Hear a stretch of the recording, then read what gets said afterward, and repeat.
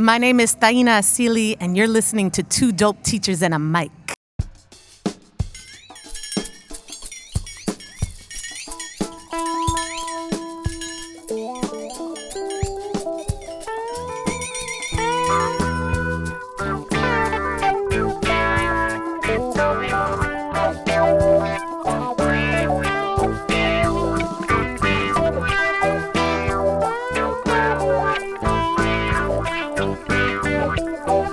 Y'all, what is up?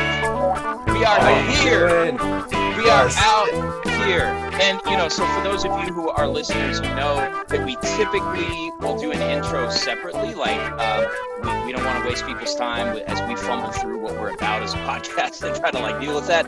But we needed to do this intro. Kevin, who we got with us on this call right now? We have, all the way from Brooklyn, New York, Brooklyn's finest. BK. Representing BK. All day.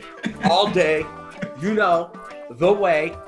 We are privileged to have Cornelius Minor joining us today for the podcast. Yeah. Y'all, what is up, Cornelius? I'm just so excited to be with you. I mean, I've been trying to get on this podcast. This is career aspirations level broadcasting right here. That's man.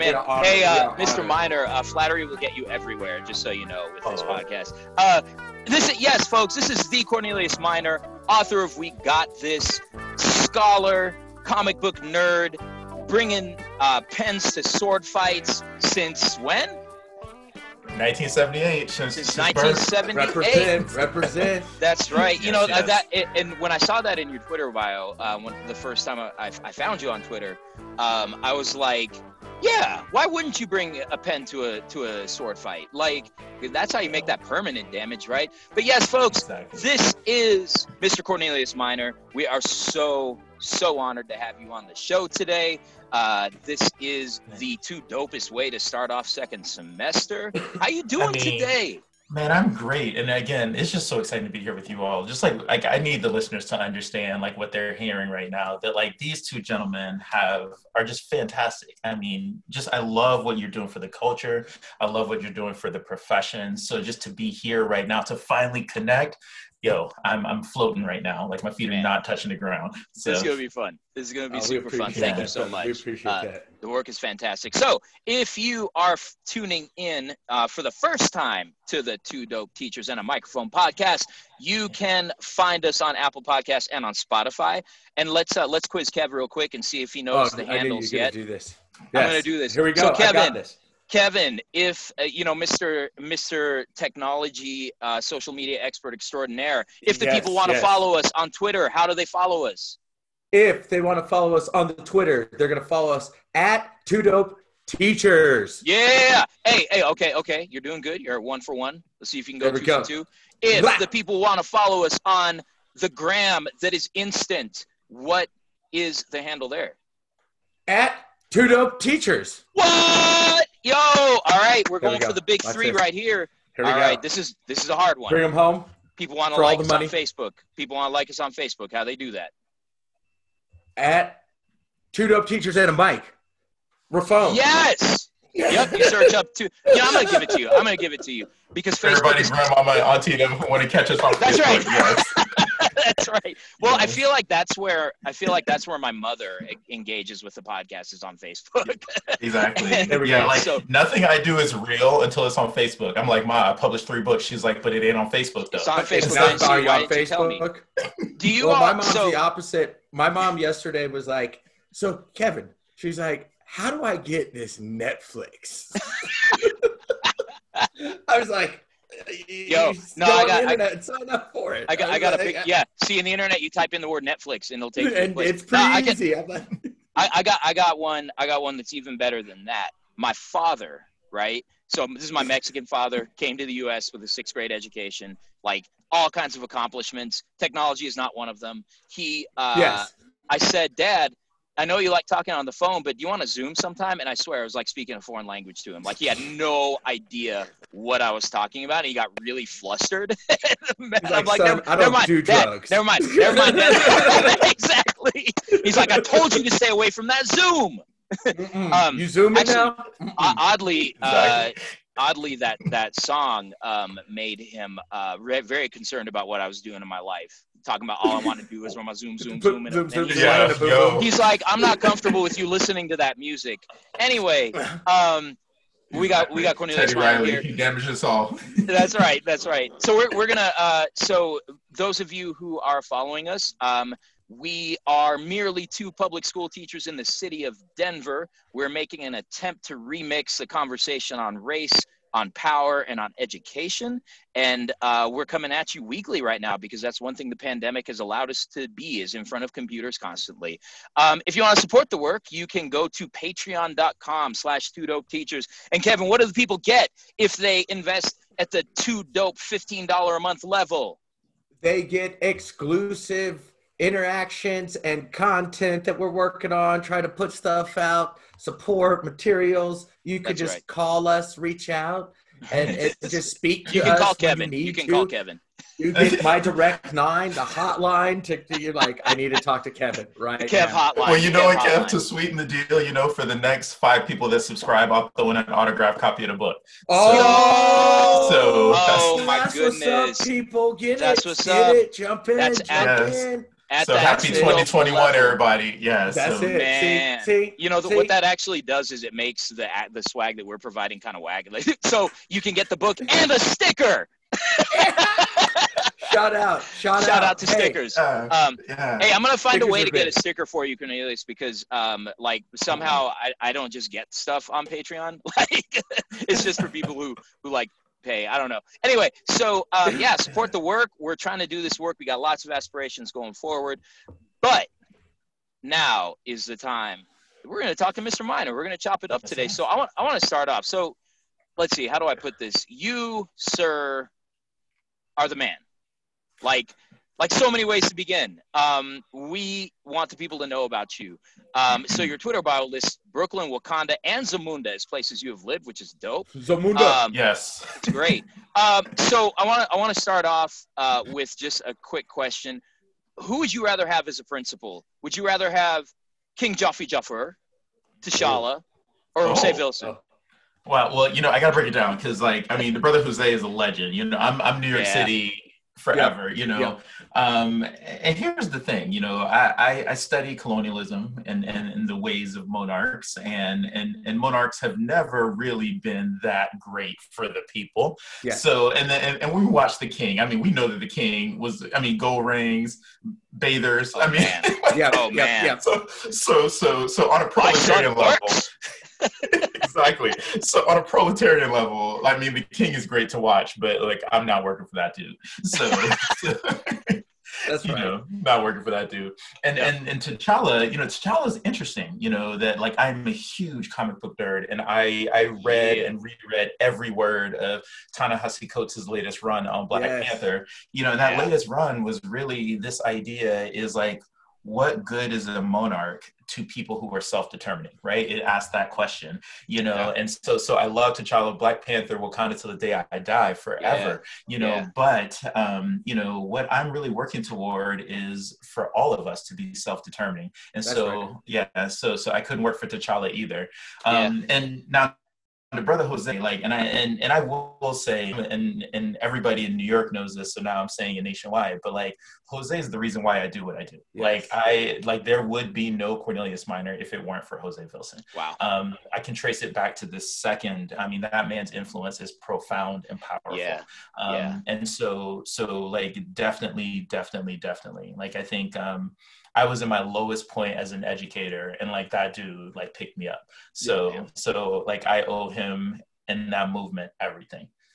So that's beautiful. I love that. Yeah, Jose is a force of nature. That dude he's just so inspirational, and he's been so kind to us here, and he's always hitting you up. He's always all right, what's next? What's next, brother? What's next? What are we gonna do now? Exactly. That's beautiful. I love it. Exactly. He's everything. He was the first person I showed the book to, and so he took me out for brunch, and I was, getting ready to come out with the book, and I and it had to pass the Jose test. So, so that's right. That's right. So I nervously showed him the book. You know, he was the first person outside of my family to see it. And he gave the thumbs up. So then I was allowed to publish it. So, you know. That's great. Yeah, he waved his wand. Yeah, there's definitely Yeah. that Jose blessing, like where you know that this is a brother who really invests in his community and invests in the people around you. It's funny because he found me at kind of a difficult point too. I don't know, man. I feel like we're getting ahead of ourselves because I've got this vision of, Cornelius, you've probably got some awareness of our infinity stones, the TooDope infinity stones, right? And we think that you're definitely one of those infinity stones. We're going to be in the version where there's like 12, right? Nice. And That's right. So in a comic book about us as superheroes, I really think that Jose is Professor Xavier. Like, absolutely. Absolutely. And in this newest iteration of Professor Xavier, I've been reading X-Men recently, and what they're doing with that character is incredible. Yeah. That's dope. Yeah. That's dope. Yeah. I love that. Yeah, so for sure.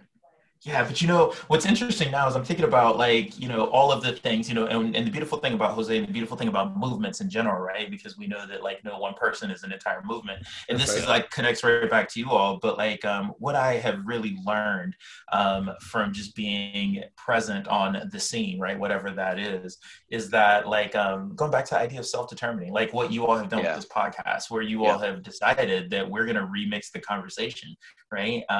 And I love that. And so I've really been thinking about, like, the principal as the steward of our intentions, and the principal as the person who can help set a vision. Principles matter, right? Principles do matter in this model. Yep. Exactly. But really, but all of us, like, thinking, what can it be like to have a nation of free teachers, like truly free, that we can't have free children unless we got free teachers. So that's right. That's what it is. That's the truth. That's what the truth is. So Cornelius, where did you come from? How did you become a teacher? What's your origin story to all of this? Because I feel like, you know, we are, you know, unicorns, superheroes, infinity stones, all of this stuff.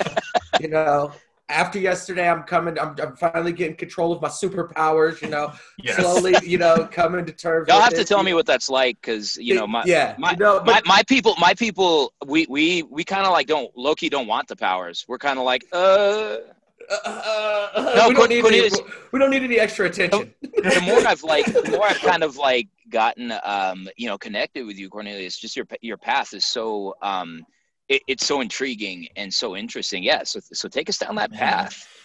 Well, you know, I do believe that none of us got here alone. So to talk about my path, I got to name my grandmother. You know, I'm a third generation teacher. So, like, my grandmother is a huge influence in my life. I was lucky enough to grow up with her, lived in her house for the first few years of my life. And so she's a huge influence. Now, I'm Liberian, so I didn't grow up in the United States of America. I grew up in Liberia. And one of the things that I always got to say about Liberia, we are one of 2 independent Black republics on the continent of Africa. That's right. So what that means is that we have never been conquered by Europeans, never been colonized. So we are the original Wakanda. That's right. So that's where that comes from on my bio. You know, and so I grew up in a sovereign Black state. Yes. And that's a very different way to grow up, you know, and you know that, you know, so everything was Black, like everything, like all of the scholars, all of the inventors, all of the physicians, like everything. Entrepreneurs, everybody.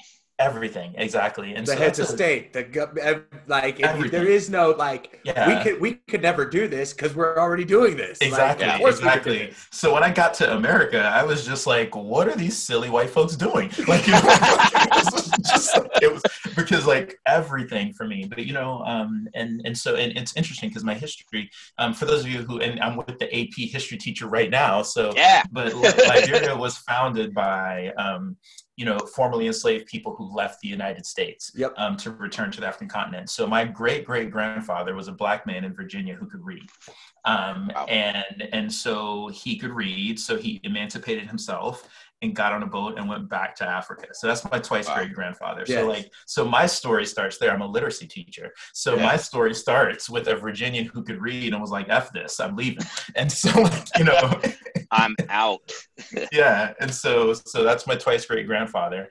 But we know like histories are complicated, right? So Americans, like formerly enslaved Americans, leave the United States and return to the African continent to found this independent Black republic. But they brought with them many of the ways of the colonizers, right? So they did, in many ways, to the indigenous people that they met on the west coast of Africa, what the white folks had been doing for a long time. And so that history led to a Liberian Civil War that started in the early 80s. And so that's what got me to the United States. At the onset of the Liberian Civil War, our president was murdered. This is Charles Taylor, right? This is Charles Taylor. So this is Samuel K. Doe overthrew the government. So Samuel K. Doe, for this brief proletarian moment, right, was a hero. Brief moment. Like, yeah, because he's certainly not a hero. But the Liberian government had gotten to the point where they were in their P. Diddy phase, so they were just spending money out of control, right? Like, shiny suit. For real. I mean, who among us has never had a P. Diddy phase? You know, like exactly.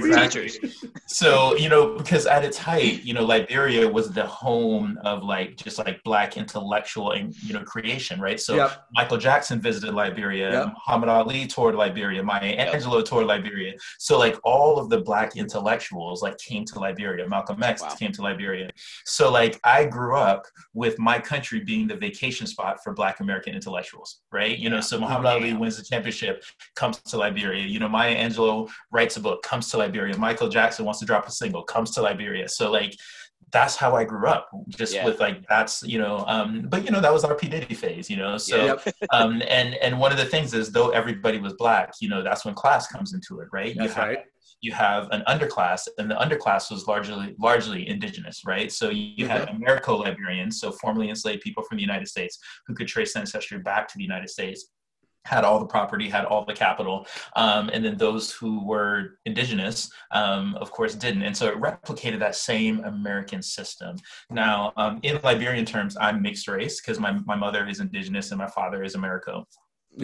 And so the Civil War started when Samuel K. Doe staged a military overthrow of the government. And for a minute, he was a hero. People were like, all right, he's getting this whole P. Diddy mentality out of here. But then, he got his homies and all his friends and pretty much just kept power among his friends, and then people are like, all right, this guy got to go. Then that's when you had the major power grab. So you have the Charles Taylors of the world who are now grabbing for power, and it really devolved into whose tribe you with and who you fighting for, kind of a thing. And so my father sent my sister and I to the United States of America. So I finished elementary school in the United States of America. And really, so that's where the story started. How old were you at this point? So I started third grade in the United States of America. Yeah. So, to this day, I always say the people who saved my life were my teachers, right? The people, that to come to this country as a refugee is a whole nother thing, right? So you can imagine being Liberian and, we lived in a decently big house. We had, a driver and cars and all that stuff. And then war breaks out, you lose everything, you come to this country. So my father, who's a PhD, worked security at the mall, right? My mother, who was one of the top ranking women lawyers in our country, worked at Wendy's when we got to the United States, and so to experience all that as a kid, right? But I'm in New York City, so everybody's cab driver has a PhD, right? That's what America does, and so to experience that as a kid and to watch my parents, who were these giants, right? In my mind, for my mom to go from working in the courts to burgers at Wendy's, that was that inspires a certain kind of anger in you, and so I was a furious third grader, because I knew who my parents were, and then I knew what America made them, right? And so, really that's where the teaching stuff came in, that my grandmother was one of the fiercest women in my country, because she could teach, right? And you could go anywhere in the country and people were like, that's my teacher. And so, so for me, that was the path. I was just I want to be like that, but in America. I want people to walk around New York City and be like, yo, that guy, that's my teacher. That's my teacher. Yeah. And so that's dope. That's dope. No, and it's kind of incredible, because I think that when we, this country peddles a lot of silly narratives, right? So, if like I think of examples of folks like your parents who come here, they take these jobs, they work them, and then eventually they're able to kind of work their way into something that is a little bit more comfortable and less exploitative and that kind of thing. And then they talk about it as, oh man, this is just like rags to riches. And it's like, not exactly. It's like anything you accomplish in your home country means precisely jack when you arrive here, and you have to work your way up. And so it's one of those things where the resiliency and the determination is even more so, because it isn't the story that's told, this kind of this rugged individualism and starting from nothing. But that's incredible. But I think your story also, it reminds me of like Gholdy Muhammad's work.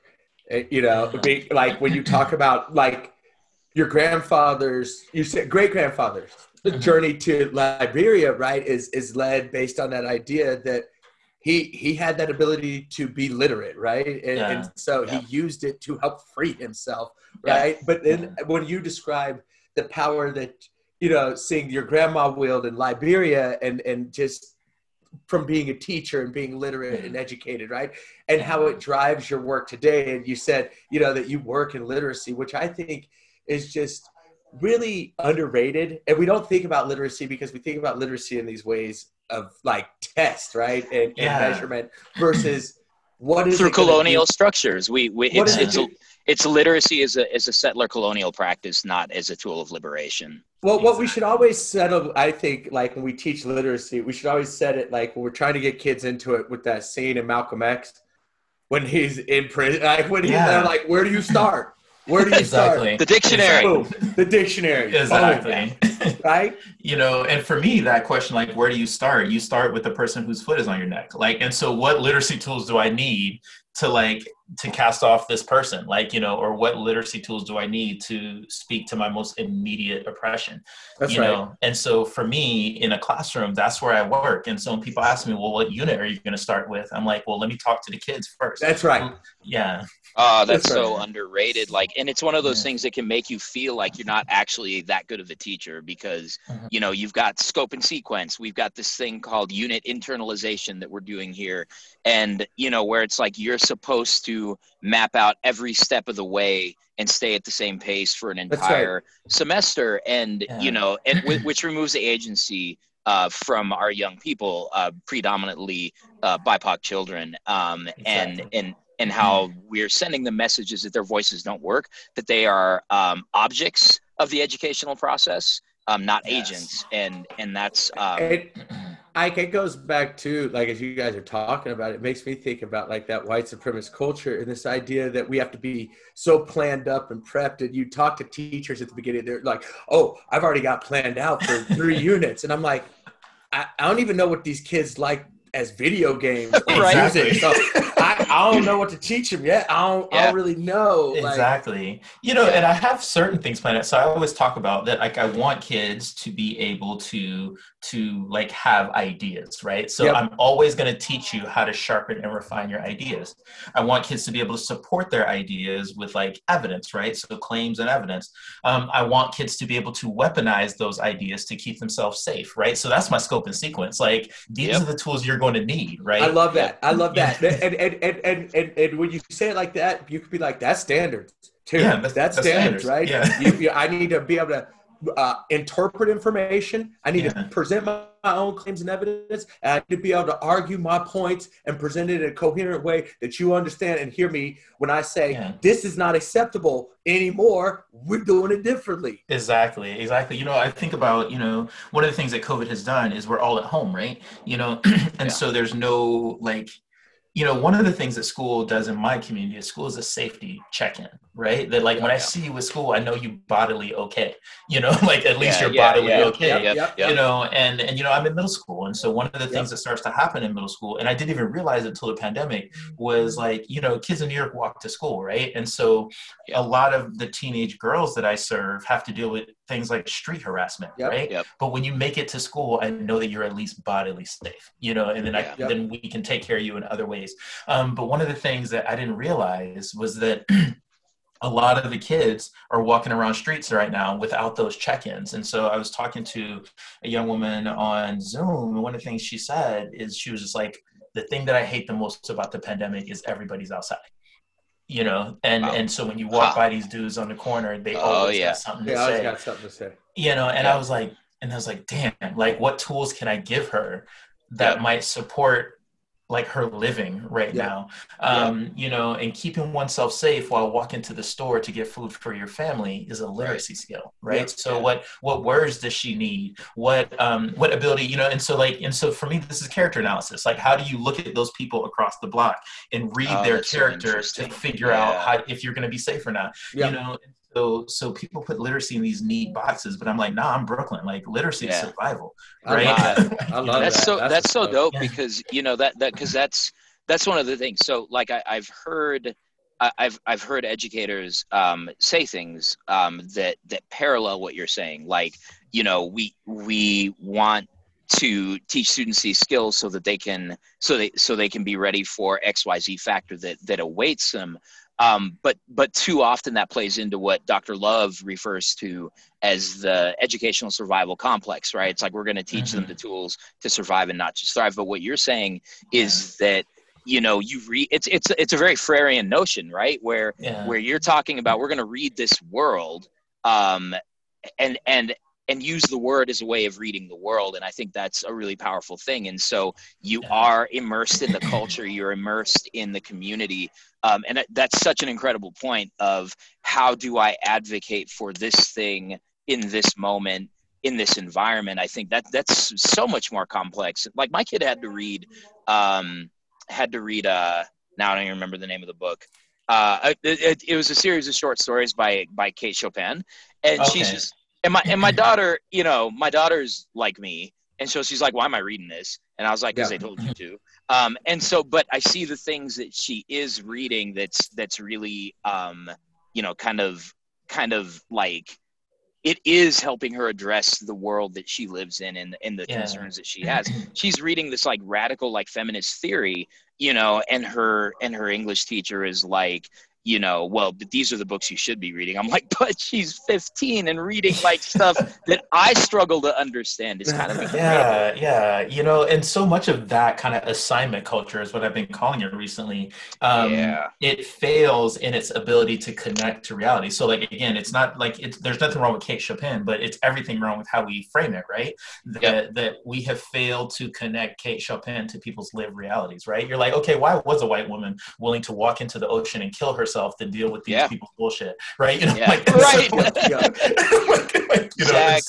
So to read The Awakening that way and to kind of think, all right, what does the awakening mean in the context of our survival right now? But then what does the awakening mean in the context of our being able to thrive and to prosper, right? And I think Kate Chopin does offer us some insight to our thriving, but so few teachers are making that transference connection, right? Yeah, man, this is about to become it's part of the catalog. That's what you but this is about to become like the like book chats, man. Because I think like I was literally having this conversation with my kid yesterday about Charles Dickens and Great Expectations and Christmas Carol and the Industrial Revolution and how it just ground people down. And, even those really somber, like Christmas songs that come out of that period, she's like, why do all these songs sound so sad? And I'm like, well, so I'm so glad you asked that question.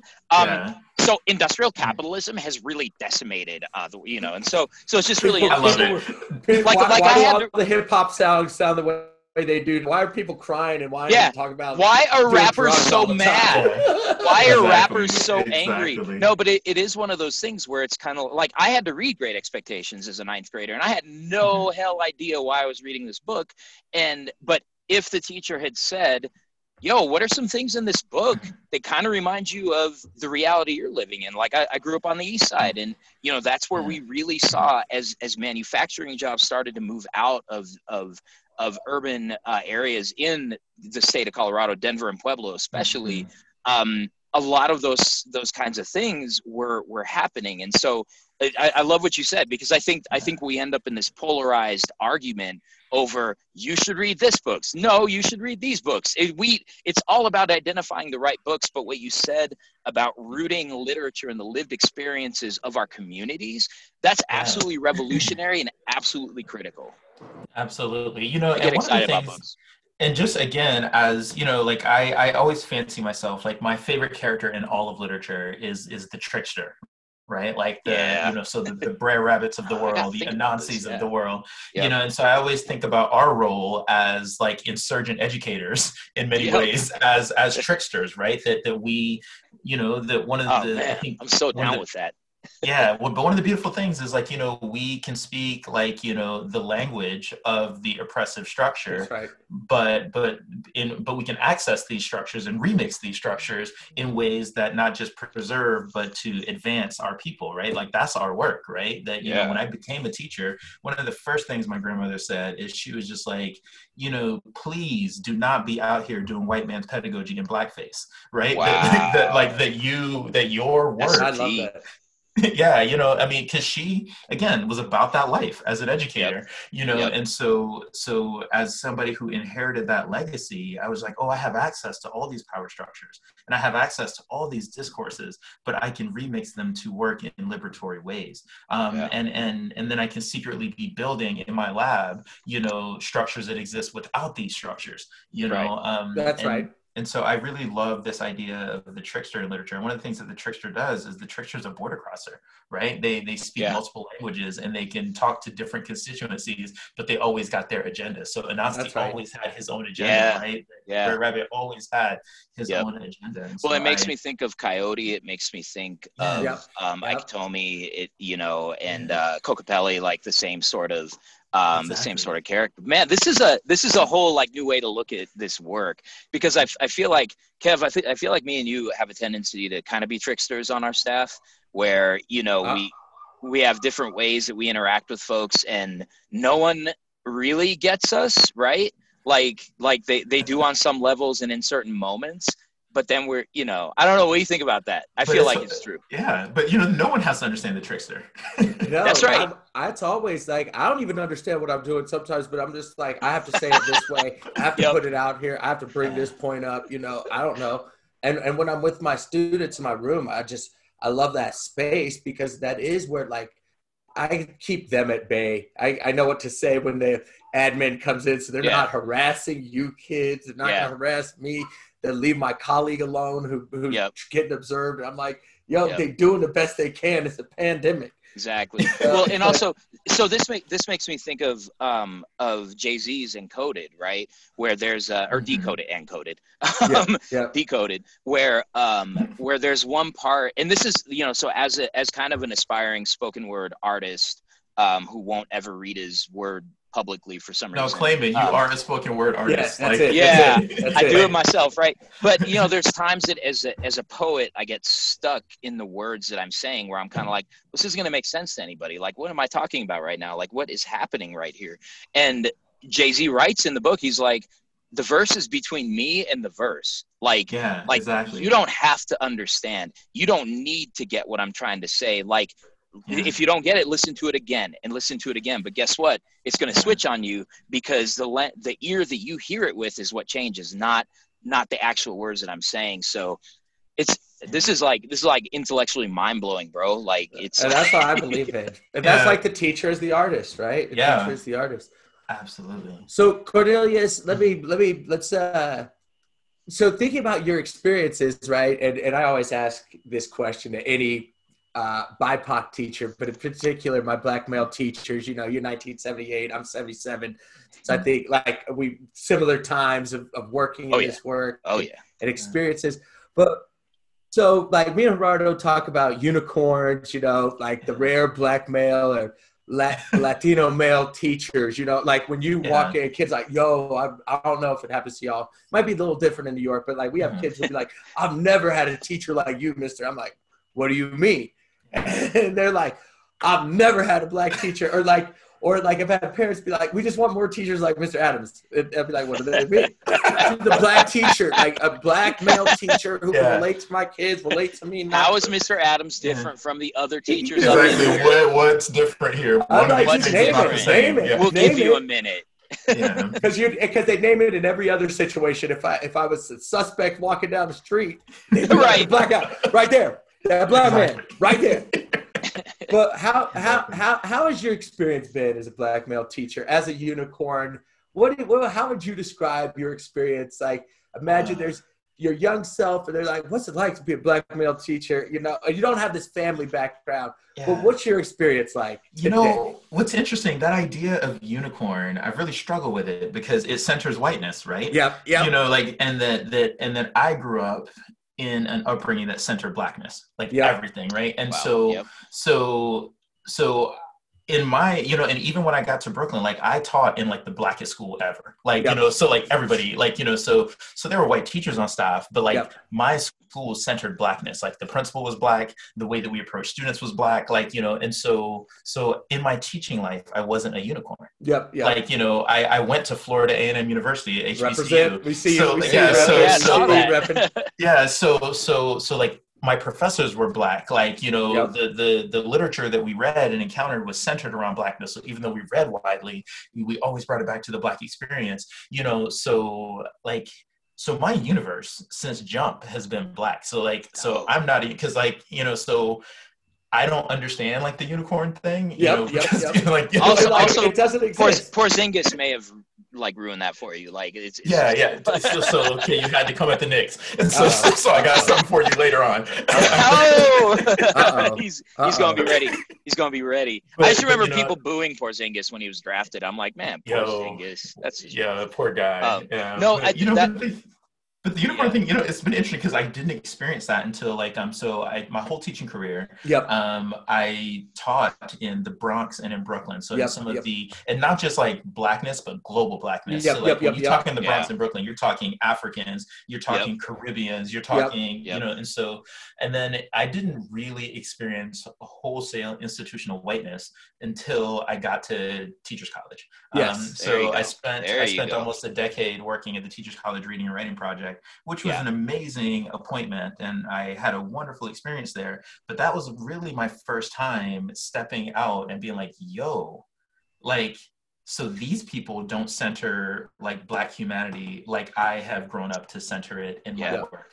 And so my entire work there was really kind of struggling with that dissonance. And, you know, and I've always been a great literature teacher, right? And I've always had wonderful mentors. So in the places where I'm not great, I know people who are great and I go sit at their feet, right? And so I had the Jose's of the world, and I had, you know, those kinds of people. And so I came and people were able to recognize my expertise at Teachers College, but they were like, but he's coming from a different place. Like this expertise doesn't look like, and so that was like the first time I really kind of understood this whole like unicorn status. After I understood it, I really sought to resist it, because I was just like, you can cross the bridge back to Brooklyn and it's 30 more of me. That I'm not special, like that, like, you know, and that's when you get into the kind of tone policing that happens in these institutions, right? Like, because I'm a trickster and I know how to speak the language, right? That's right. Like, that's right. So when you cross the bridge, you're going to get an old Caribbean lady who might not slick talk you. That's right. Tell you how it really is. Exactly. Your white fragile institution can't deal with that. You know? And so I've really been trying to upend that whole kind of like unicorn narrative that, again, like I tell people all the time, like even when people read my work, they're like, oh, this is so special. I'm like, any barbershop in Brooklyn got this. Right. Like, you know, that my book ain't special. Like, exactly. You know, like, I like to think it's special. Don't underestimate yourself, brother. You know what it is. I think that's right. I think that it's interesting because you've got me rethinking this whole idea. Now we're obviously in Denver, you know, and I think let me tell you. Well, hold on though. Like, Kev, you and I have talked about this. Like, people try to clown Denver, right? But the reality is that there's a lot of history here. But what happens here is that well, okay, we'll get to that part later. But what we see a lot is, you know, the educational profession is one of the most segregated professions that you can really find. So even in Denver, where, like, I remember reading the stats a few years ago on how many teachers of color there were in the city of Denver. And I'm looking around like, where are these people? And what we find is that BIPOC teachers tend to be heavily concentrated in certain areas same of the city. Yeah, same here. Yep. You know, like we were looking at our sister school. Kevin, remember a couple of years ago, we were looking at our sister school, and we're kind of looking at each other saying, why don't we work there? Like, I want to play for that team. I want to play for that team. We were like Jermichael Green. A trade. We were like Jermichael Green when he got free agency, looking at the Clippers and looking at the Nuggets, saying, I don't know, man. I feel like that's I can't do that. the place to can't be. Do that. Yeah, but no, not right now. Not right now, obviously, but because we do have a leadership team. Yeah. But that's such an interesting thing, because that notion of the black male teacher, and I will say, even as a Latinx male, like we're a lot less unusual in Denver. Like there's a lot of us. Now there's a question of, where is your mindset? Where is your culture? How deeply colonized are you as a Spanish surnamed Latinx person? I've been in a room with a lot of other Latinos, and I'm intentionally saying men, who are educators, who don't understand what I mean when I say, yes, my name is Gerardo Munoz. Like in Mexican Spanish, I have a big nopalote, a cactus on my forehead, because like the name could not be more Mexican. But I'm also a descendant of the original people of the Americas who was raised in a black neighborhood. And so, and they look at me and they're kind of like, so wait, what? And so it's a little bit different. But that notion of the unicorn does play to that normalization of the teacher as white middle-class female. Exactly. And I think every context is different, but yeah, I mean, every educator we've talked to we talked to Jose, and it's the same deal. He's just kind of like, yeah, it's not different out here, just incredible there. We're going to take a quick break, so we can do a quick little ad read and all that kind of stuff. And then we'll come back on the other side. We're going to spend a little bit of time talking about your book, talking about, kind of the situation we're in right now, and to have some fun with some popular culture. So stick with us. He's Cornelius Minor. He's Kevin Adams. I'm Gerardo Munoz. Be back in a sec. Hey, what up, family? We are deeply grateful for all your support these last few years. Your engagement on social media, downloads, enthusiasm, reviews have kept us going since we started this adventure nearly 5 years ago. Now, we want to let you know that we have a Patreon where you can support us. We want to thank you from the bottom of our hearts for your ongoing support of the content that remixes the conversation about race, power, and education. We have big hopes and dreams that you have inspired, and with your financial support, those dreams can begin to take shape in reality. In the coming weeks, you'll learn about projects that we can now go forward with because you have stepped up. Of course, we still have numerous projects filed away that are awaiting your support. You can support by visiting patreon.com/TooDope Teachers. Patrons who join at the TooDope level get a TooDope Nation sticker designed by local artist Sham. And what's better than stickers, am I right? Patrons will enjoy special access to TooDope Teachers Kevin and Gerardo in the form of Ask Me Anything threads, throwbacks to old episodes, occasional Zoom meetings, sneak previews to upcoming work and public appearances, and sometimes bonus episodes. Like there's already a new secret project that patrons have already been told about that we will be launching in January. We asked and you responded. We look forward to learning and growing with you. Let's keep remixing this conversation on race, power, and education.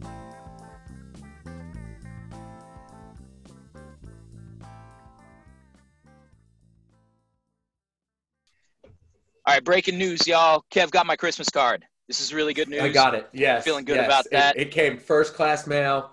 I had to sign for it and everything. That's right. That's pirates who stole Jose's book from me didn't steal the Christmas card. Oh, that's right. Did you ever recover it? Did you ever get another one or? No, I don't know what is happening. That is so weird. But I love the idea that somebody out in Park Hill, Colorado is stealing educational books off people's That's right. Well, hey, and you know what? Like, as stuff. we're a group here that can attest to the value of stealing Jose Wilson's book, right? Like, I mean, that's a crime that's a crime that's worth committing.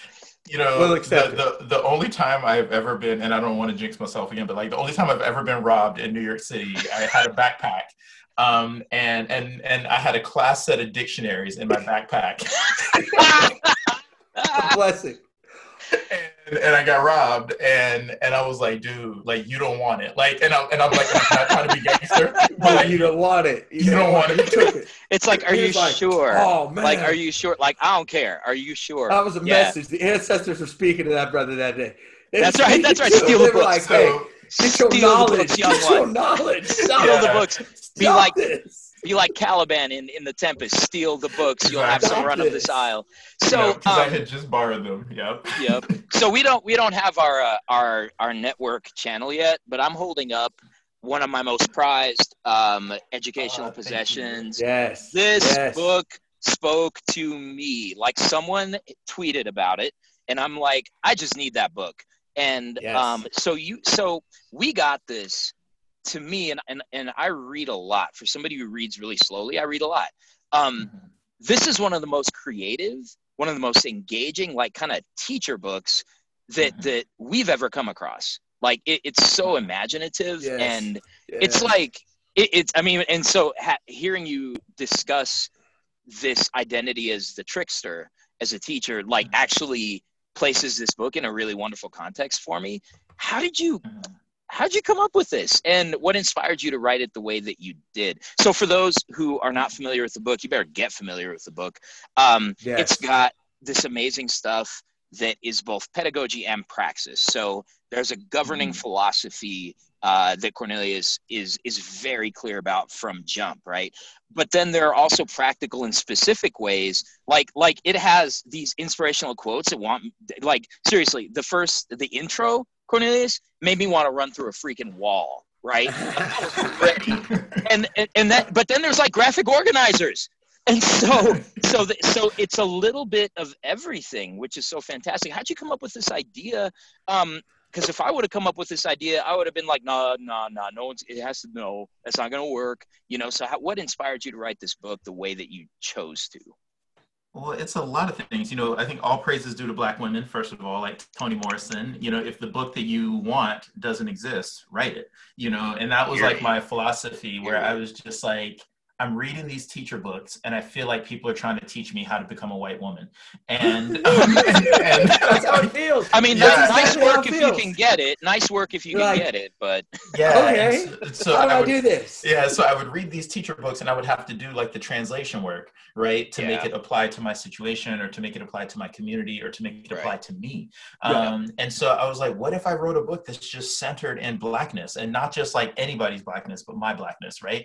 So like, I'm a big nerd. I love comic books. I love hip hop, like, right? And so like, I wanted to center it in a very specific Blackness. And I was like, what if the white ladies had to read this and come to me, right? I've read all of their books, and I've had to go to them, you know? So what if they read this book and had to come to me? And so I drop references in there that I don't explain, like, and you're gonna have to like, just like, you know, I was reading this white lady book one time, and again, it's not a white lady, it's an education book. But I'm reading this education book, and this lady's talking about her cabin in the woods, and like, you know, and I was like, I'm from Brooklyn, I don't see no cabins, you know, like, and so, you know, but I also have the cultural literacy to go to where she is. I have the intellectual flexibility to go where she is. And I was like, but often those folks don't have to exercise their intellectual flexibility. That's right. I always say that. So come to where I'm at, you know, and so I really wanted to write that book.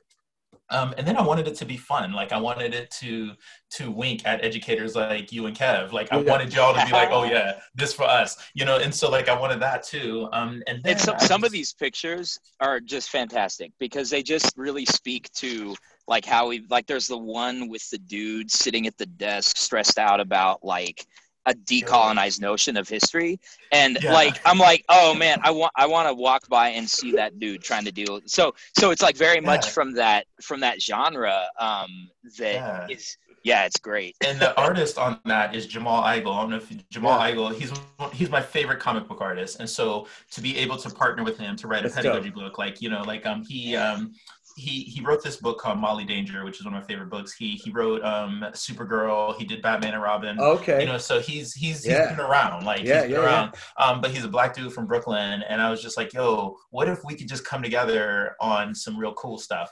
And so, I mean, not that Batman and Robin ain't cool, but like, Well, it's DC, so you know. Yeah. So, but he, you know, and so just to have that perspective on like, and so he, you know, and he's not an educator, he's a parent of a middle schooler. So for him to be able to read my work through his lens as a black parent of a middle schooler, and then to be able to like bring it to life in that way, you know, and I think a lot about the concept of sci-fi, that like I've really been thinking a lot about our activism, right? And as an activist, especially as an activist of color, everything that we do is sci-fi. Everything that we do is sci-fi, because it don't exist yet. That like we are in the future, and we've been in the future, right? That like, you know, when Frederick Douglass was like fuck slavery, like that was sci-fi, right? Like that people didn't have the imagination to even see that, right? You know, or when, you know, or even when Ida B. Wells was like, lynching is over and I'm gonna dead it with my pen, right? Like people didn't have the imagination to see that, you know, and so everything that we do is sci-fi. Right. You know, and so I also wanted that sci-fi superhero element to it, because people don't have the imagination to see what we see. And so what the trickster does is like, well, I'm going to just present it to you like it's sci-fi. That's right. That's that way you'll believe it. Yeah. That's what you'll follow. You'll trust that story. You trust it, but just don't try to make Spider-Man black. Yeah, exactly. Or that's where they're like, wait a minute, wait, cross the line. Wait. That's right. Hold on. Yeah, I can't wait for the shoe to drop on a Black Captain America, although I think they probably won't do it anyway. But did you ever read the run? Like the Captain America, there was the run where gosh, this came out in 2002, where they reframed the origin story of Captain America, the super soldier serum, that turned him into a super soldier, was tested on black soldiers, Tuskegee style. Oh wow! Or it got given to Steve Rogers, and so there was one guy named Josiah, and Josiah got this serum before Steve Rogers, and it worked. So it was the final version that worked, but then they locked him away in Leavenworth prison because you can't have a black man running around with a shield with superpowers. So then they gave it to the white boy, and so it's canon in Marvel. So Marvel canon. Yeah, so you know that won't make a difference. You know that won't matter. You know, so I'm quick. You know, like I always tell the white boys, I'm nerdier than y'all, so don't even step to me. Exactly. I've read all your books and more. That's right. We do. So So the passage that I'm really clinging to, because I feel like you put it to words in a way that I feel like this just needs to be on a t-shirt for me as a reminder, right? So this, I think, is on page 28. We are most powerful when we labor to understand young people and when we work alongside, not for them. When our vision for kids in classrooms is guided by a community's vision for their own children, our work becomes real to children and parents. Relationships are appreciably challenging to maintain, but they become infinitely easier when they're grounded in that shared vision and genuine collaboration. Teaching without this kind of engagement is not teaching at all. It is colonization.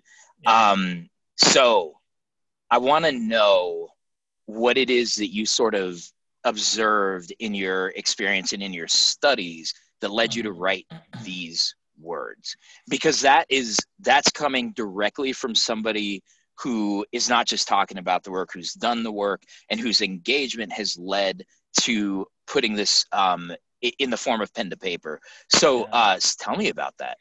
Like, I mean, that came out of a moment. I remember writing those words like that, it was the summer when we lost Mike Brown, when he was murdered, when he was taken from us. That was the summer that changed my life, like as an educator. I remember teaching summer school that summer, and Michael Brown's body still being in the street and me being horrified at that, because that could be my cousin, right? That could be my little brother, that could be anybody. And I remember being so irate that I was paralyzed and I could not teach. And I remember at this time, I'm in a room full of white teachers, and they're all like, "What's wrong, Cornelius? What's wrong, buddy? You're usually so upbeat." And they couldn't understand. And meanwhile, in the background, this is in the news. So like it's playing in the room as I'm trying to explain to people why I am so paralyzed by my anger in this moment. And I remember them not understanding my anger, not understanding like why teachers of Black children all need to be united in their anger in this moment and in every moment. And there was just this disconnect, and never was that disconnect more pronounced for me in my career than it was in that moment, where literally Mike Brown's warm body's still in the street, and I'm sitting with white teachers who don't understand. And that just like, that messed me up. And I remember looking at them and I'm like, what they do isn't teaching. If they don't understand this moment, like what they do is colonization. Yeah. Like, you know, and then I connected it to the history, right? You know, I'm always going to my father and to my grandfather and to my grandmothers, you know, and one of the things that we know is that when you want to destroy a people, you don't send guns, you send teachers.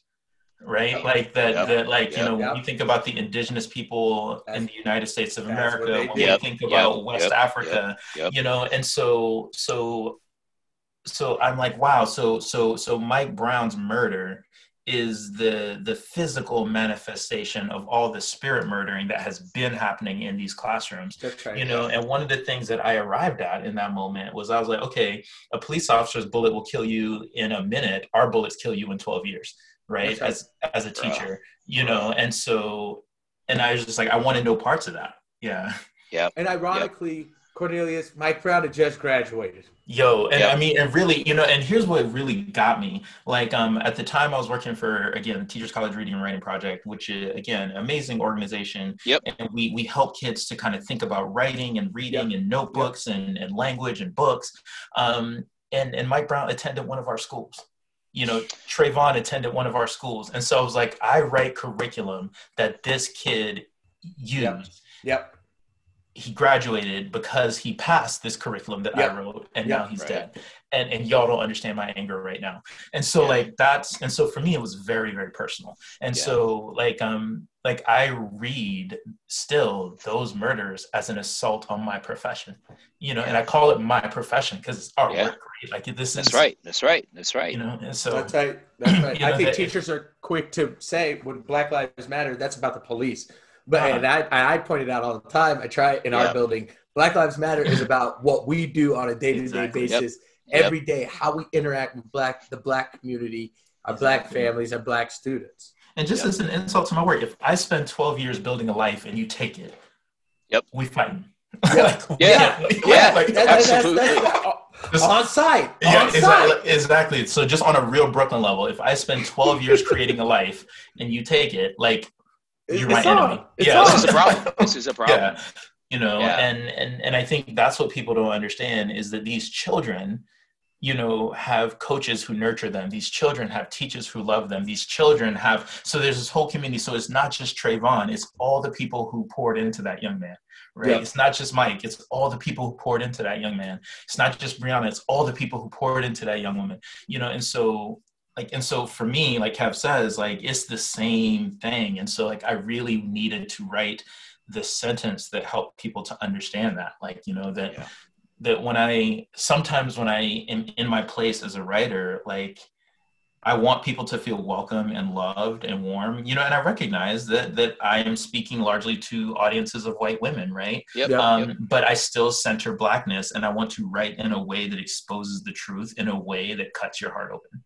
That, like, you know, that, you know, if you can write Little Women and make me cry, then I can write We Got This and help your heart to bleed, you know? And so that's how I...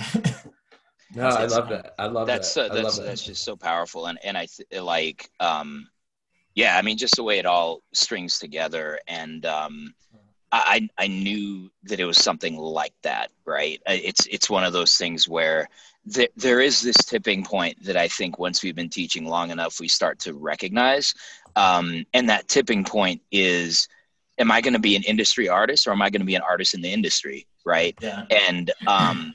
and that's a tipping point statement. So thank you for that. Yeah. But I'm also a hip hop fan. I grew up with the Roots, and so things fall apart. That idea that when you declare yourself an artist, people treat it like product. Right. Yep. Speak that word. True. And so I understand, and I always make a clear distinction. There is education as industry and education as profession. That's right. And I skate the line between both, right? Like that I'm in the industry, but I am a professional, right? And what the industry wants to do is the industry wants us to be unicorns, because if we're unicorns, then they can commodify that, right? That's right. And so and so even that's why you end up on the cover of when they try to market the schools. We got one. Yeah, exactly. exactly. And part of being a trickster is recognizing where you are, that I understand that I have always had a voice ever since I came into this profession, but it wasn't until the industry decided that my voice was marketable that everybody's like, oh, Cornelius Minor, and so part of it is not believing your own hype, recognizing that I've had a voice since jump, and that's why the Twitter bio in 1978, I was born with Black people's anger in my veins, right? And so I've always had a voice, but now all of a sudden the publishing companies are like, oh, well, we can market him this way, we can sell him this way, so now we'll champion his voice because his voice makes money for this organization and this agency and this organization. And so I understand what hip hop artists before us have understood, right? That you can be the dopest MC in the neighborhood, but until MCA codifies that with a contract, so again, that line between industry and artists, right? That I'm like, I'm an artist in these streets. I happen to be having a moment right now where the industry recognizes that, but that moment doesn't define me. That moment doesn't make me, right? That I'm gonna be who I am. I love it. That's right. That's right. Period. That's right. Yeah. So thinking about the community, and given you're in NYC, the epicenter of this COVID stuff, I think you guys have been living a different experience than some of us in the other parts of the country have. But how is COVID playing out in your teaching and the work that you're doing right now and in New York City overall? And I know this is a strange answer. Yep. But it has helped me to understand at this stage in my life what love really is. That this has been the hardest period of my life, period. Yep. I don't, and I'm saying this as a teacher. My career came out of the ashes of 9/11. So I watched the towers fall out of a classroom window, we've been through some things as New York City educators, but this one is different. This one, and it really touched me this spring. I lost one of my favorite assistant principals to COVID, and what really hit me wasn't her loss, was that her loss wasn't novel. That we had lost so many people at that point, where you would turn on the computer every morning and check your email, and it would be like, who else did we lose? And so it would be like somebody's grandma or somebody's auntie or somebody's neighbor. And so when I started school this fall, I was talking to one of my colleagues, and she was like, you have to assume that every child has lost somebody. So when you go to homeroom and you log on, you can't come at people any kind of way, because everybody, either a grandmother, an auntie, a friend, a cousin, and so that has changed how I love people. I don't know what you're carrying right now. Yep. And so I have to pour everything into you, cause third period, that's what I got with you right now. I don't know I don't know what you're living with. I don't know what you've lost, and so really that's what it's redefined urgency and love for me. Yeah. And so powerful. So I don't understand, all these people who are beefing about points. They're like, oh, this kid didn't do this thing. And I'm like, are you serious right now? Do you care about points? For real. No, I mean, and I think a lot of this is a trauma response. And I think as educators, we need to be reflecting on what our trauma response is, right? And, because I think that the whole system, the whole world has experienced this trauma, but we've not experienced it from the same places, right? Yeah. And the thing I keep thinking about is that, there's this big push for us to, we're gonna get the vaccine back to normal. Just get back to normal. And my whole thing is, so is anyone going to make space for us to address this on a systemic level, not just, I'm going to be that novel teacher at my grade level who's going to spend the first week talking about, hey, where are we at right now? Okay, we just went through this thing. Can we talk about this thing before we start talking about competencies and standards and grades? And when I think about how white supremacy shows up, right? Like white supremacy, we know shows up in systems, right? Yeah, that's right. And when white people are stressed, when all people are stressed, they invest extra heavily in systems, right? That's right. And so what terrifies me right now about this moment is that white supremacy is most defined. White supremacy is at its most intense when white people are stressed, because when they are stressed, they stop relying on their ability to center humans, and they start relying on the systems that have historically served them, right? And so what I am terrified of in this moment is that back to normal is really a back to the practices that have consistently marginalized people of the global majority through history. Right? And we're still hearing the words. People are saying, talking about lost learning and and all that kids being behind. Down the road, someone's gonna have to make up. We're gonna have to close down some schools that we were already planning to close down. And one of the things I've been helping people understand is that standards mean nothing. Standards mean everything and nothing at the same time. And here's a fun thought exercise for our listeners. I graduated in 1996, and so you can Google standards in 1996. It's still floating on Google. So you can Google the standards 1996, Cornelius Minor, New York State, and you can see what I had to do in order to graduate. Now, I was at the top of my class. All the AP classes, all the everything. Right? Scholarship, National Merit Scholar, all of that. 1996, you can see the standards. Now, if you Google standards in New York right now, 2020, you can also see that. And now here's the thing about right now. If you compare right now standards to what I was allowed to graduate with in 1996. Go. I was allowed to graduate with what is essentially 7th grade standards right That's now. right. Now, here's the thing. Ain't nothing changed. Human intelligence hasn't changed. We haven't evolved. The only thing that's changed is Congress, right? So a bunch of people who don't know kids made laws about what standards should be. Now we're ready to die for these standards. So standards are socially constructed.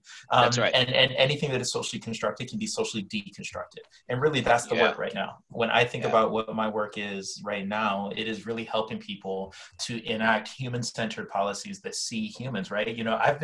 I asked the question of my department here, what are essential skills in a pandemic? That's what we should be teaching. Essential skills in a pandemic: how to read the room, how to read the people around you. We're all in our 1-bedroom apartments with our entire families right now. So you need to know that your mother is upset with you before she has to articulate that, right? That's a survival skill. Real learning. That is really a survival skill. Real survival skills, right? And so, but I need that lesson with my wife, Cornelia. but I always say to people, we can teach kids how to do this. That's character analysis, right? That is motivation, right? That is prediction, right? So we are literacy teachers. We can teach kids how to do this. The pandemic survival skill is understanding how to walk away or distance yourself from the things that harm you, because you don't have a teacher physically in your life every day doing that work for you. So I need to teach you how to do that. So you need to be able to read rooms and figure out what's dangerous in this room. How do I separate myself from that place and then grow in my corner, right? And so I've been thinking about what those standards are, so my teaching has been rooted in like those kinds of things. And fortunately, we can connect those things to text. We can connect those things to books. And here's the thing, those things are more rigorous. So if you can do that, you sure as hell can write an essay, right? Yes, you can.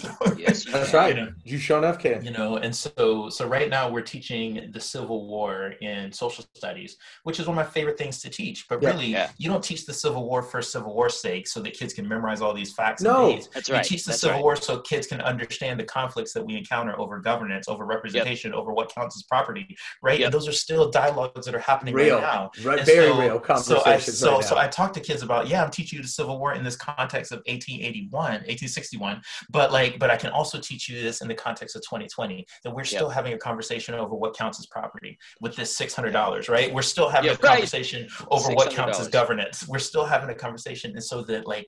And so I'm really hoping that my work helps teachers to be nimble and flexible enough, because so many times we see a curriculum as this concrete thing, and I'm like, no, curriculum is fluid. Like, it's that's water, right. It should be. You know, it has to be. It's a jumping off point. It can, and like that's what gets me all the time. But I love those points about the standards that you made, because like that's like, it's the biggest realization in teaching. It's like, what does it mean? And then like I always think about it, like, what was I, because I graduated in 96 too. I'm like, what was I able to do? What really? And I was like, nothing. Like I was basically like memorizing stuff and just telling you, like, I knew this information. I could solve these problems. I had no idea. Like I couldn't tell you much of what I learned, and it was all and with random. all the measurement, all the measurements, all the testing that's gone on since then just shows that we're worse. That's all it's ever measured is that we've gotten worse. And I'm like, I see the kids are geniuses. Geniuses. You're born genius. Like, you're born genius. Like, and I think asking that question, what is it about school that divorces people from their natural genius? You know, that like, even as a father right now, my kids are at home, and what they're experiencing now, you know, with their teachers and with like my wife and I in partnership is just so much richer.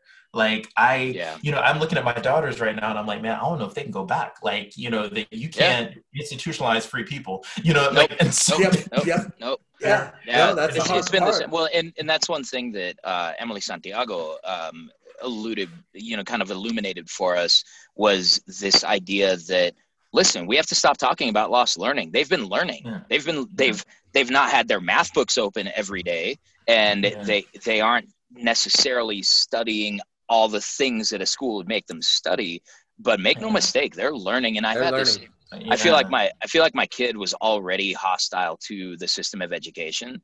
And I think for her, this pandemic has laid bare all of its faults. And, you know, like you said, I'm like, the only reason she wants to go back is to be with her friends. She's got no other reason to go back. And, you know, and she's at one of the, that Dead Prez song, They Schools, right? Like, observation and participation. Those are the best teachers right there. That's you know? right. And that's so right. I've been thinking about you know, that. But that's man. my anthem. Well, I feel like next on tap, we gotta do like an audiobook, because like I feel like this could just go on for like days, because this conversation is just so dynamic, and you know, you've got me thinking so deeply about things. For me, it's been both affirming, because I don't trust any of my own ideas. But you should, man. You're a genius. Thank you.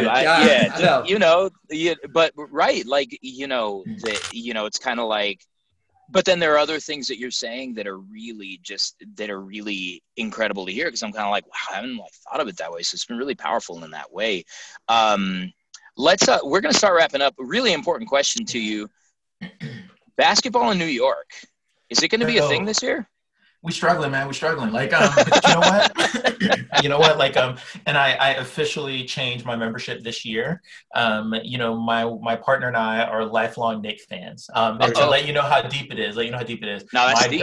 My oldest daughter was born on the way to a Knicks game. There you go. Oh man. Like serious. Like, my wife and that was probably a real conflict. It was probably a real conflict. It was one of the most dramatic conflicts of my life. I'm telling you, like, because we put ourselves, we had this baby moon, right? Like, we knew we were pregnant, and we were like, we're going to do all the things that we can do as dual income, no kids. That's right. Before the kid comes. And so our final thing was, we wanted courtside behind Spike Lee at the Knicks. Yes. We were like, and once you have kids, you can't do that, right? Yes. And so that was our bucket list. Before we have kids, we will be courtside behind Spike Lee at the Knicks. So this was the last regular season game of 2012. And if you remember, the last regular season game of 2012 was against the Heat. LeBron was still playing for the Heat. So we were going to be courtside. We were going to see the Knicks, our beloved Knicks, and we were going to see LeBron.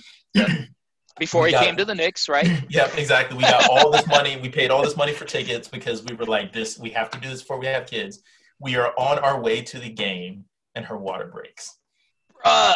And I'm like, yo, but we was about to see the back of Spike Lee head, though. But we was about to see LeBron. But we have time, right? We have time. So her water breaks. And so this is what we had to do. We had to give the tickets away on the street on the way to the game. Oh, wow. Like, because well, so you blessed somebody that day. You blessed somebody that day. Yeah. And what was funny is we blessed some Miami fans. So it was these two women who were Miami fans. They were going to go see LeBron too. And so we were like, look, here's some tickets. I got to go to the hospital. I'm about to have a kid. But what's interesting is we're still friends with those two women to this day. That's awesome. Wow. Oh, that's amazing. Yeah, that's amazing. But yeah, so the twice blessed. They get to be friends with you, and they got to be at the game courtside. That's what's up. Yeah. So, but the Knicks, yeah. So my kids are growing up in Brooklyn. I'm in Brooklyn, but my kids are growing up now with the Brooklyn team, because back in the day there wasn't a Brooklyn team. Yeah. And when they moved the arena in, when Jay-Z and your folks moved the arena in, the arena is 2 blocks from my apartment. So my kids are growing up with all of this Brooklyn paraphernalia all around them. Yeah. And so this holiday season, my oldest daughter wanted a jersey so this is her first jersey. There we go. So there you go. So she wanted KD. She wanted KD. She wanted KD. So my oldest daughter is going to get KD. And then, of course, because I'm her father, she can't have a jersey alone. So we need a matching set. Of course. No, you got to match. That's it. That's it. So the holiday gift to the family is we've got all Brooklyn. And so this is the first year where I'm rocking Brooklyn paraphernalia. Yeah. It makes sense. It makes sense because you wonder what is going on with the Knicks. We take it a different direction in my house, where I've got my Jokic jersey. But my kid and my wife both want Jamal Murray jerseys, which I feel like I'm going to need a Jamal Murray jersey. It's one of those things. So big prediction, Cornelius. Will the Brooklyn Nets be the team that our Nuggets see in the final? Here's the thing. My Knicks DNA says that your Nuggets will see our Knicks not in this year's finals, but so I'm putting it down right now. 2022 Nuggets Knicks in the 2022 finals. There we go. Wow. You heard it here first, people. You heard it here first. We take that. We would take that. Take that. So we're building this year. We're going to build this year, attract some really attractive free agents next year, finals next year. That's it. That's it. To your plan. That's the formula. Spoken like a true Knicks fan. Yeah. I love Knicks fans. Here's the truth about Knicks fans. The most optimistic sports fan at the beginning of the season. I don't know if optimistic. Right now we're still undefeated. Okay. Right now we still undefeated. Optimistic. They shoot for the moon at the beginning of the right. That's right. But give them about a week. Yep. They'll be like, what? No, absolutely. And I think we were a lot kinder with you than we were with Jose about his Knicks fandom. It's one of those. So yeah, it should be fun. Watching that. It's a very exciting time to be a New York basketball fan, actually. All right, we have 2 more really important questions. We want to get to all these. Marvel Universe. Which Marvel heroes or villains would you prefer as your colleague, your principal, and your student? Wow. I know this is coming from an intelligent place. Wow. So my student definitely has to be Cyclops as a student. Oh, okay. That's a good one. Yeah. A student. Cyclops dedicated. Is just dedicated leader, team before everything. That's right. So that Cyclops is the future. He's who you want when the chips are down. And so, and I just appreciate Cyclops just as a mutant, right? Mutant, we know that this whole kind of idea, the symbolism around people who are marginalized or people who are oppressed. Yep. And Cyclops is just a ride or die kind of pan mutant. Let's get it. Well, and he's experienced loss, right? He's experienced loss, with Havoc. Yeah. All right. Cyclops, great student. So Cyclops is a student. Colleague would have to be James Rhodes, War Machine. Yeah. Like James Rhodes. Yeah.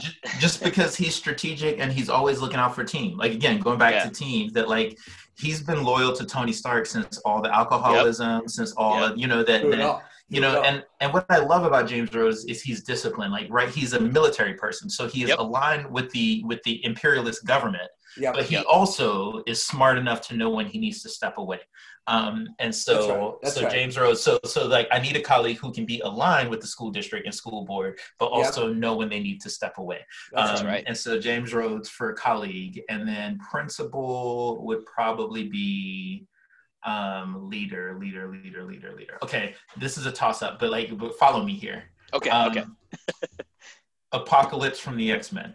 Oh, Normally cast as a bad guy. Yep. Yes. But he is the oldest mutant on the planet. Yes. Yep.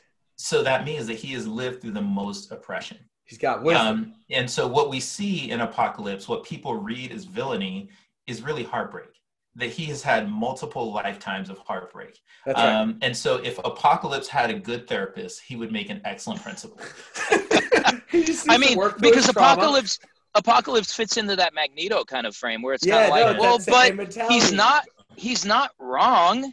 Yeah, he's not wrong. Yo, we're going in a direction. I'm just saying.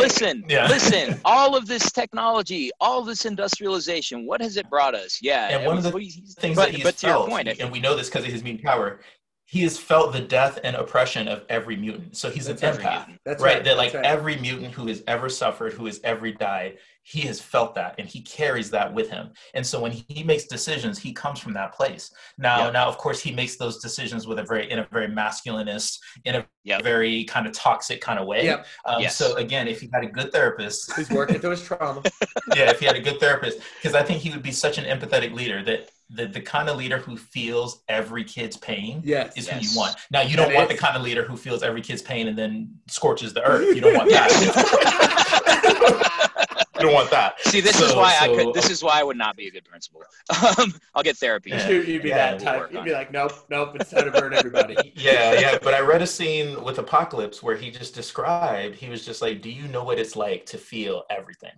Like, and just like, and that's what I want in a principal. I want a principal to sit me down and to say, Cornelius, here's why I made this decision. I made this decision because I feel everything. That kid in your third period, I felt that. Like that kid after school, I felt that. That kid who didn't make the basketball team, I felt that. Like that's, again, not out of rage, out of like toxic masculinity, but out of like this true place of empathy. And I think that, because Apocalypse is a dynamic character, he still might grow into that person that we want him to be. So I love that. Optimism. I love that. It's good. Good pick. Yeah.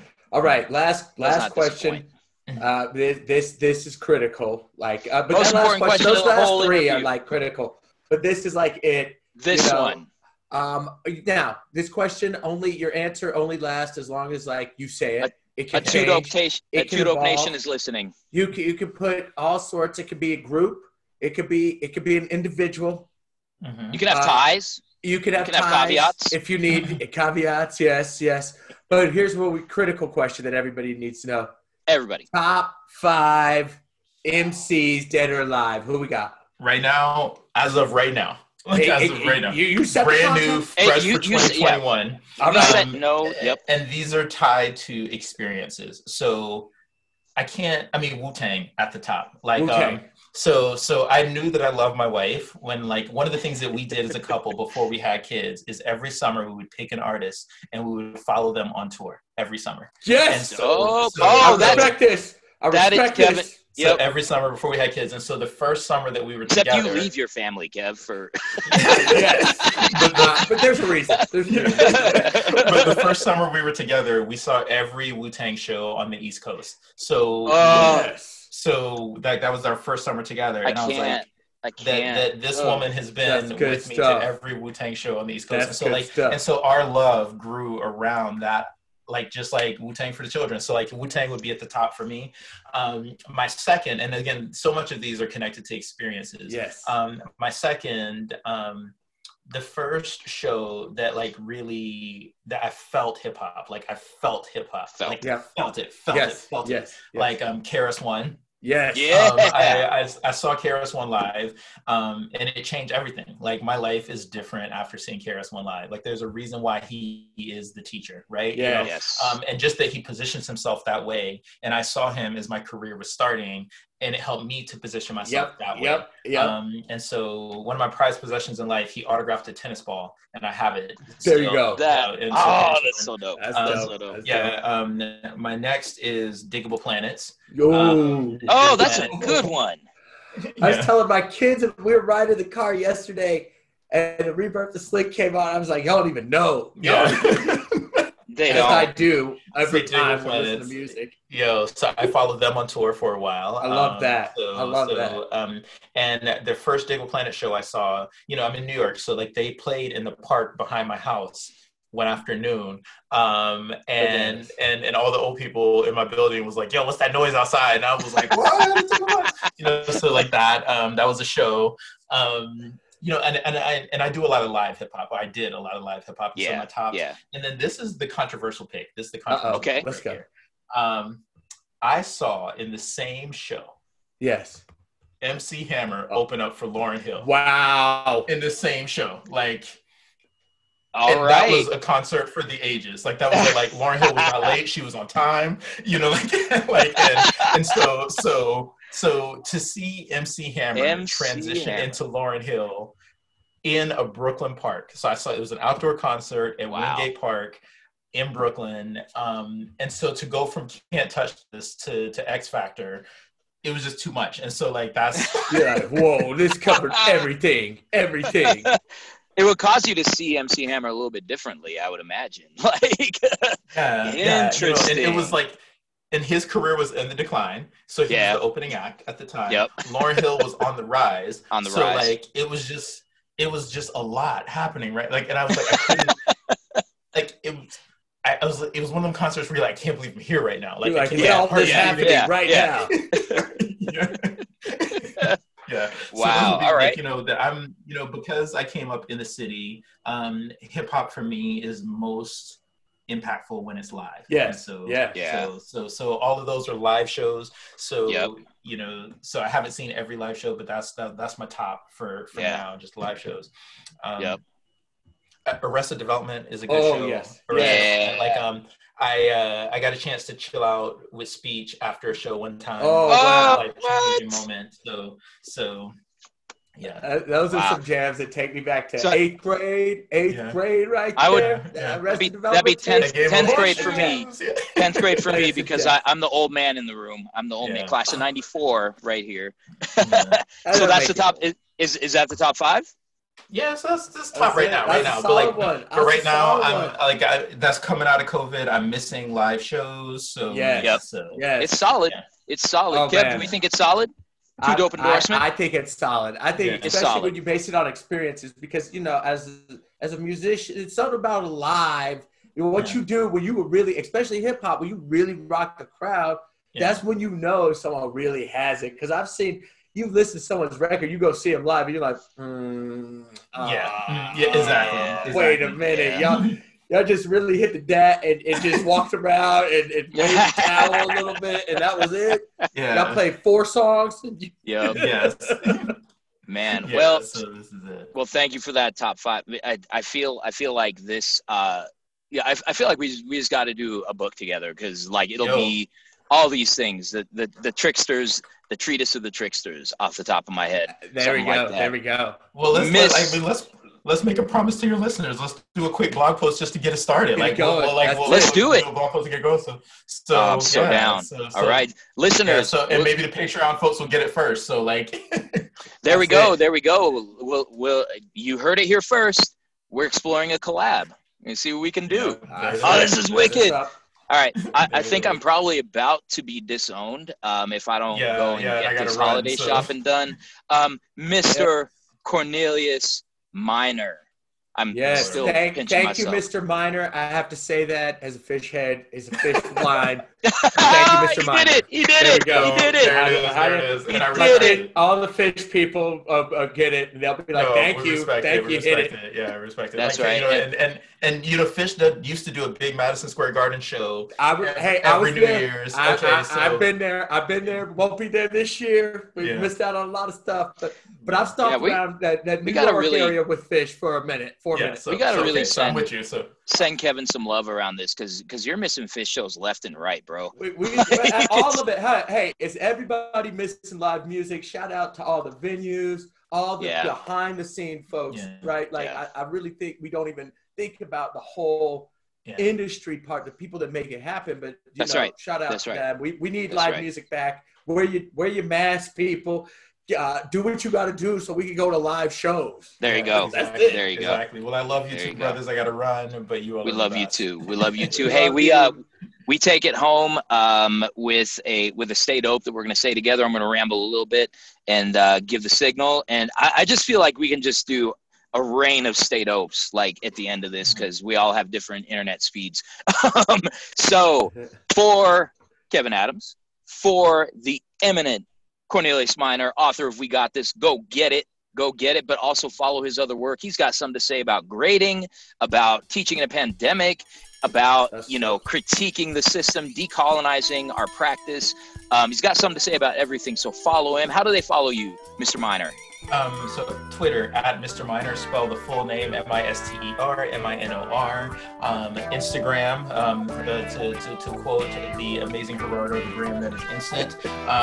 Cornelius Minor, my full name Cornelius Minor. I am on Facebook. I will talk to your auntie on Facebook, so find me there. And then maybe I'll get a 1-900 number with my psychic friends. Maybe we can do That's right. Get a little Craigslist, right? Exactly. Follow him. He's worth following. It is little nuggets of wisdom every single day.